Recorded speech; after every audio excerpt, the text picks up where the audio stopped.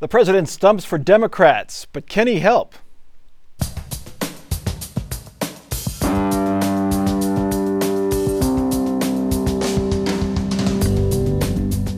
From the Battelle Studio at WOSU at COSI, this is Columbus on the Record.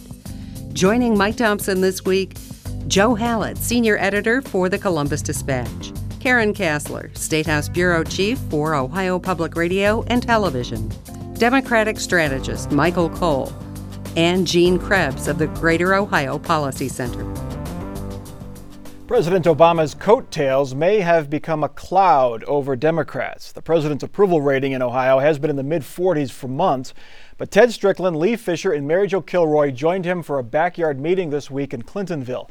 The president met with the Columbus family and its neighbors during the hour-long meeting. He answered friendly questions. He said the stimulus program is working, and he maintained the economy is improving, albeit slowly. Virtuous cycle where people start feeling better and better about the economy, and a lot of it's sort of like recovering from an illness. You get a little bit stronger each day, and you take a few more steps each day, and that's where our economy is at right now. With Ohio's unemployment rate still above 10%, Republicans are still criticizing the governor. Lieutenant Governor candidate Mary Taylor blamed Strickland for the job loss, calling him an incompetent administrator. Joe Hallett, what impact is Barack Obama having on Ohio voters, do you believe? Well, the question of whether he can help, the answer is a definite yes and no. He can help energize the Democratic base. There is a definite enthusiasm gap right now. Republicans are far more energized, and Obama not only energizes Democrats, but he energizes Republicans. The question is, what's he do for independents? And right now the Republicans are winning the propaganda battle with incumbents who are not enamored of the Obama policies. What we began to hear this week when Obama was here, we heard it at a fundraiser for Strickland when the entire statewide Democratic Party was on the same message as Strickland and Obama, and that is, remember the past, because if Republicans are elected, you will relive it. The policies of George Bush will come back. And that seems to be the way they're headed right now, the Democrat strategy is. Will it work? It's been 2 years. It will be 2 years since people had a choice between George Bush and Barack Obama. Can they still blame the former president? I think so. I think in many instances you can not only blame the former president, but also, even looking at Ohio as a state, blame the former administration. You had 16 years of Republican regime here in the state of Ohio. And manufacturing, all this job loss. It was, some 280,000 jobs lost before Governor Strickland ever even took office during this whole election period that took place in 2006.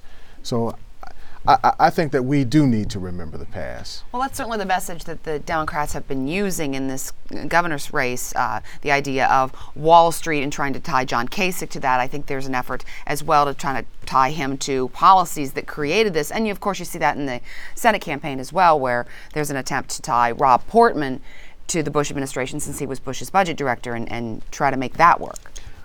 Gene, to Michael's point, do voters even remember who Bob Taft was? Can we really blame him? Well, it goes to the issue of how good our memories actually are. And, for the other three gentlemen here around the table, without looking down, tell me what colors your ties are. Okay, it's because we move on. And the question is, has there been enough happening? I mean, we've had enough other trauma, the oil well in the Gulf of Mexico, enough other stuff that happens is that this stuff starts to fade from memory. And unfortunately, with the 24/7, 365 news cycle, we're in everything, already I'm going to say that people have stopped talking about the Gulf oil disaster as much as they were 2 weeks ago. I think Gene is right. Campaigns are always about the future, and Ohioans want to hear about the future, particularly what these candidates for governor are going to do on the job front.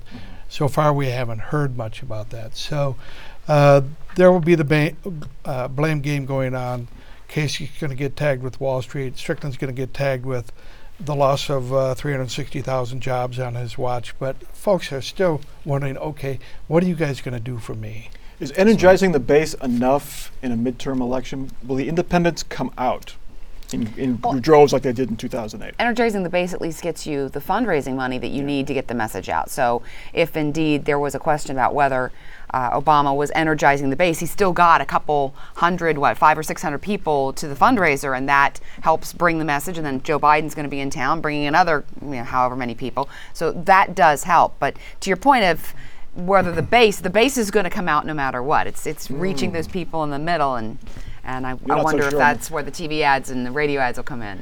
I agree with you to an extent, but I add the argument that energizing the base is one thing, but getting them to come out is an entirely different thing. I think the biggest concern in this race particularly is going to be drop-off and Democratic drop-off. That's how we're going to stay the regime. Bottom line is folks coming out. You mentioned earlier, Joe, that you've got two people here, one group that's agitated, quite actually, not just necessarily just energized, but they're agitated. And then we've got the base, who we not only have to agitate to a certain extent, but at least keep them positively thinking about the future.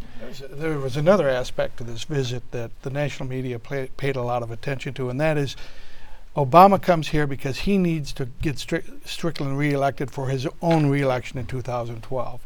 Well, I think they make too much of that, because 2 years hence, whether we have Ted Strickland or John Kasich in office, whoever is governor is going to be immensely unpopular, because we have an $8 billion budget hole that's going to require tax increases and steep cuts in services, and the occupant of that office is going to be very unpopular. So I'm not so sure in 2 years Obama will want to be standing next to Ted Strickland. Okay, our next topic. The congressional races have not received as much attention because of the fierce governor's race, but indications are that more than a few Democrats, perhaps, face tough challenges keeping their seats. Mary Jo Kilroy barely won 2 years ago, and many feel she is among the most vulnerable Democrats in the country as she tries to best Steve Stivers again.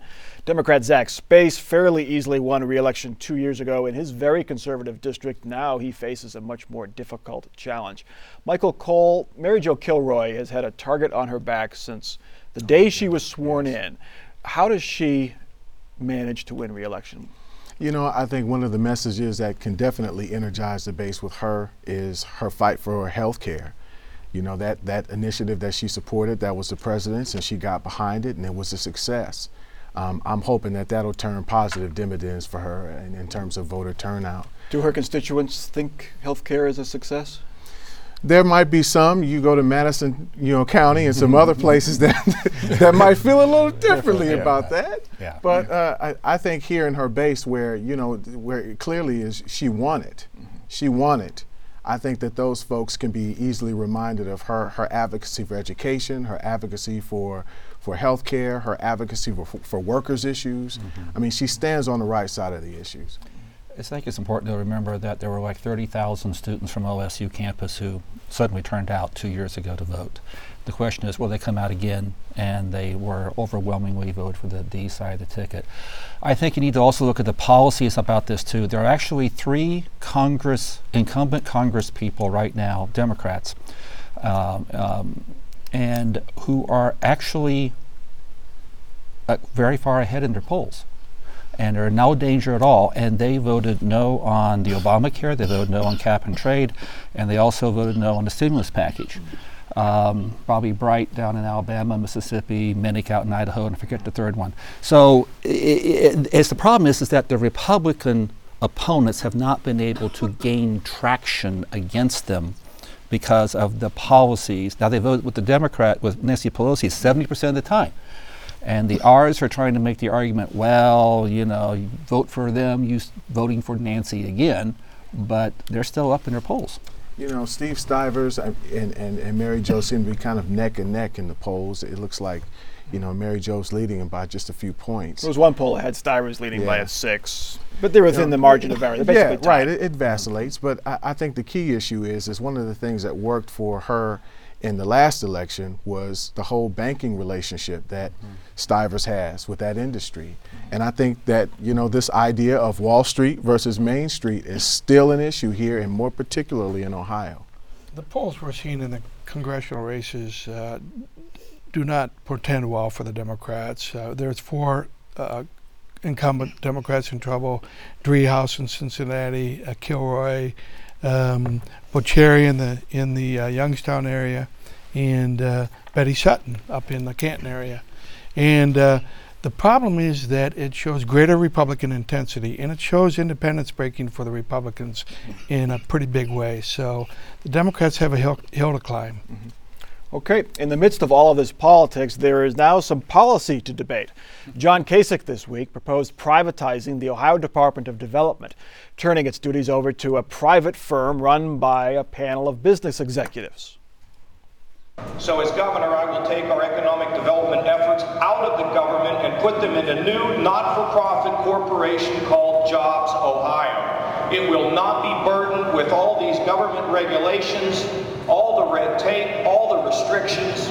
We're going to create a new vehicle.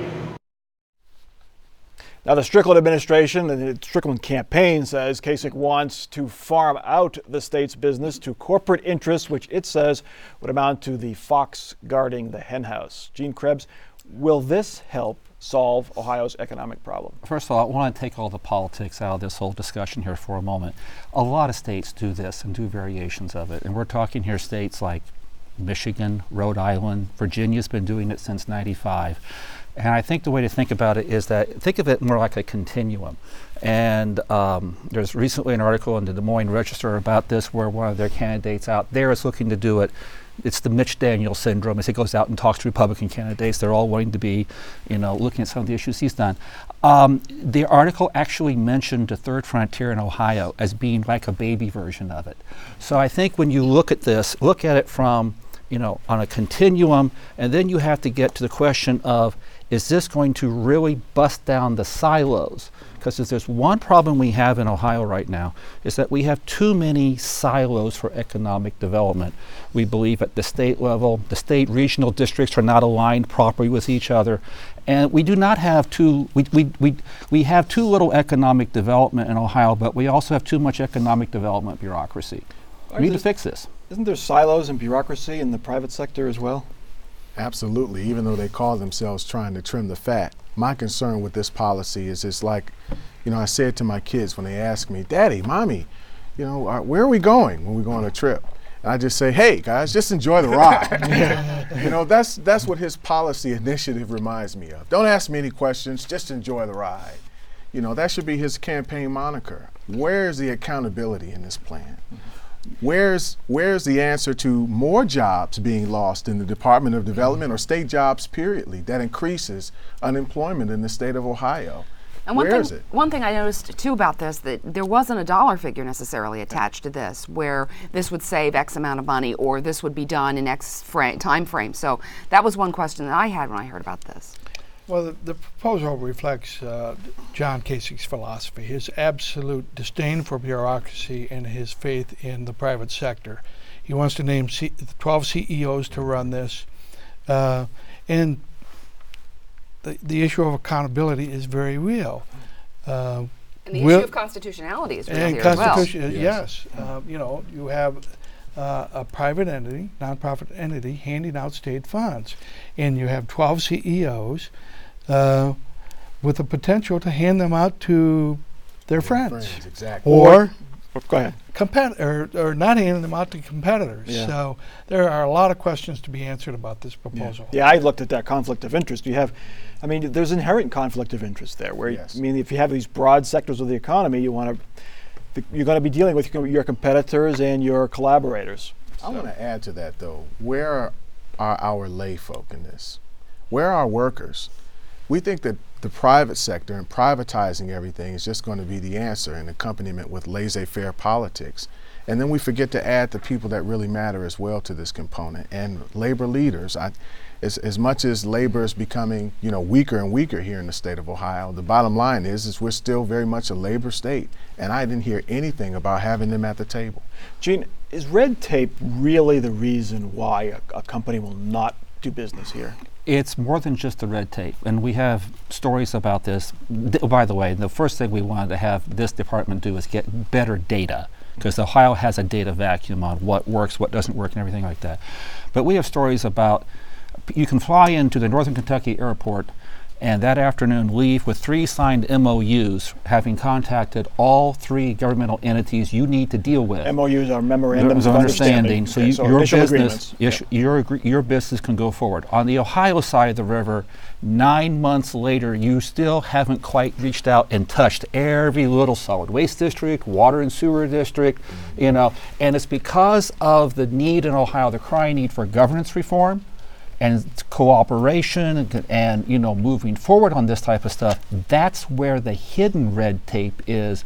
And I think in order to do that, one of the things you got to go back and look at is what Voinovich did with his old regional economic development reps, bringing those back, putting those back in some sort of a charge.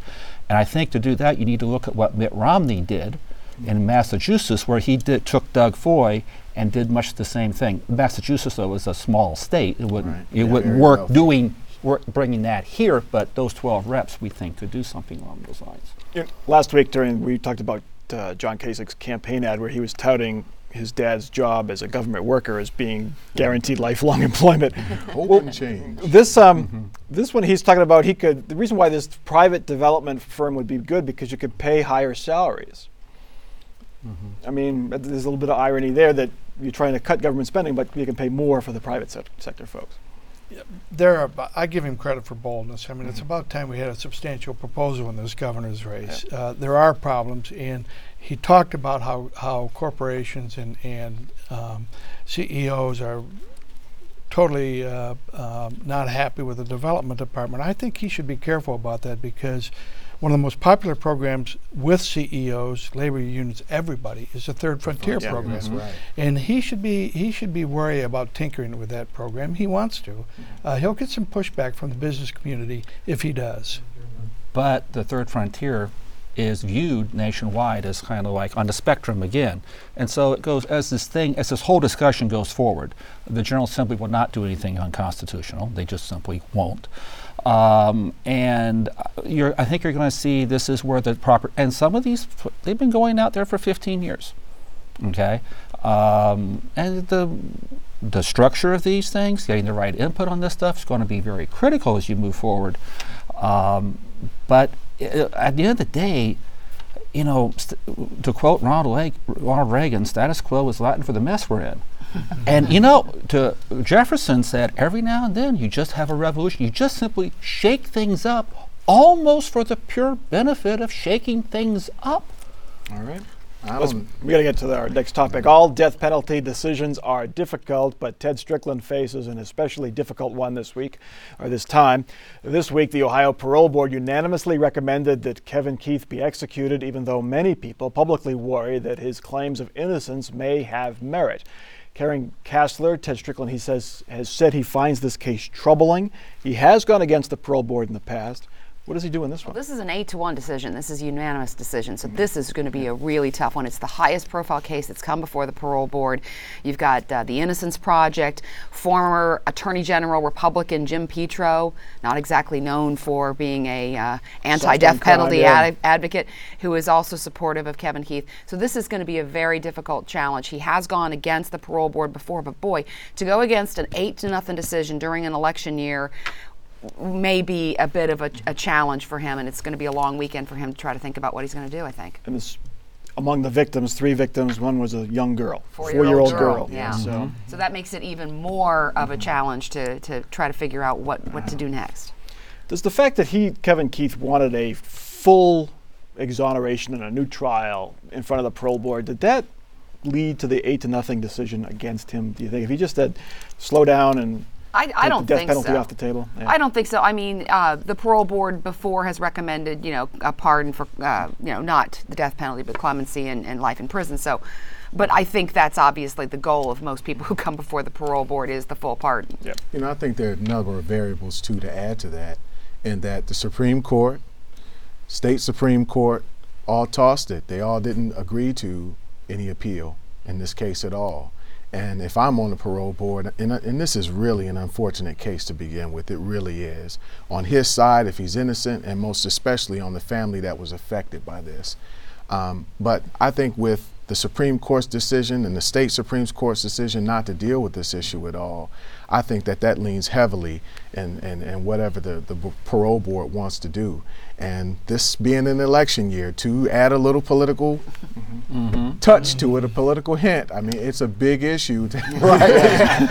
Politics. Right. Wow. To have to make that decision is a tough one this year. Is the middle ground for him to say there's been a lot of calls for a moratorium? Paul Pfeiffer has asked for a moratorium, the Supreme Court justice. Right. For him to say, okay, I'm not going to decide on this specific case, but let's adhere this bipartisan call for a moratorium. Let's do that and take a timeout and look at all these cases. Does that give him some wiggle room? Yeah, it does. I don't know how popular that would be in an election year, but Ted Strickland has proven his pro-death penalty credentials. I mean, he's permitted the execution of at least a dozen people. He hasn't been. So in the one case where he went against the parole board, they wanted clemency and he let the execution go forward. I mean, there have been questions raised in this one that will give him pause. The parole board said they were fully vetted before the jury, but now there's new evidence. The defense says that somebody else has come forward and said he was paid to do the crime. So it's a tough one for the governor. Okay, let's get to our last topic. There is a campaign ramping up for and against the proposed change to the Columbus City Charter. The change would allow City Council to meet privately under certain conditions defined by state law. Supporters say it's needed to conduct negotiations and handle personnel matters. Opponents kicked off their campaign this week saying City Council is trying to hide important business from the public. Michael Cole, are you surprised there's organized opposition to this? It's just a charter change. You know, not necessarily. I'm not surprised from a few standpoints. I mean, when you look at natural kind of instinctive, apathy towards government anyway, or distrust, I think is a better word, you can see somewhat of an opposition. Secondly, I mean, from the years I've run city council campaigns, I've seen that small opposition of usual suspects who come to the table with arguments against some of its leaders. But the key issue here is, as you just stated, that this is merely city government saying that we're actually going to put in our charter, language in our charter, that allows us to abide by Ohio law. You've only got two cities, Groveport and Columbus, that kind of volunteered to opt out of this, but because of, I think, the learning experience that City Council had in the last appointment with A. Troy Miller and Eileen Paley, the two council members that kind of jumped up and, balked at how that whole process worked, and some community folks who balked at how that process went through. I think that they thought about how important it is to kind of move beyond what the sunshine laws allow and add this frame to our charter. There's been some controversy over the wording of these ballot questions, so let's take a look at the two proposals that are out there. The first one is a bit lengthy. This is the one that's been put forth to the Board of Elections. Shall Section 8 of the Charter of Columbus be amended to permit council or its committees to convene in the same manner as the general law of Ohio pertaining to open meetings of public bodies when discussing issues such as personnel matters, purchase of property, litigation, collective bargaining, and security matters, as recommended by the Charter Review Committee. The other one that Republicans on the Board of Elections recommend, much shorter. Shall the proposed charter amendments as recommended by the Review Committee be adopted? And neither one of these say exactly what it would do. I mean, you have to know the background to understand what either of these do, and that's the first one's a little more clear. Well, but it still doesn't say that the closed-door meetings issue, and on these topics, we could close the doors on the meetings, and that's the real issue for most people, and it's not ever spelled out. And I think that's very frustrating for people who feel like they're coming in to try to get involved here. I mean, you had the situation out in California where a charter change allowed some city officials to make $800,000 a year. People are very suspicious, and these kind of issues make them a little squeamish, and they make reporters very squeamish too. Well, bringing the charter in line with state law is not exactly an admirable standard in my view, based on our own newspaper's difficulty in getting access to records and getting access to meetings and so forth. We get stonewalled far too often. So I would augur in support of openness on this one. And I can pile on here for a moment now. There are two other factors too. One is the fact that effectively this is the only way you make it on the city council is now to get appointed. They don't want to hide the process. And we were all in junior high We all hated the cool kids who all, passed notes to each other and all had those little secret meetings and stuff. We were all excluded. This is just another example of the cool kids on city council excluding everybody else, and everybody else is kind of going, we don't like it. All the Democrats are cool kids. You heard it. There we go. Let's get to our off-the-record parting shots. Gene Krebs, you're up first. Once again, I think that, and it came up a little bit here, that when I was last on, I said that governance reform is going to become an emerging issue. 3 days later, the New York Times put out an article about how in half dozen states, indeed, governance reform, abolishment of counties in Iowa has been proposed as a way to meet their budgetary crisis. And it's going to continue to percolate through here in Ohio. They've got no choice but to look at this. Michael. Budget, taxes, income revenue increase for the state. I think that that's going to be the big conversation in the months to come, and certainly the following year to proceed. And where folks have the confidence and conviction to make a decision on that will be the telltale of public leadership here in the state.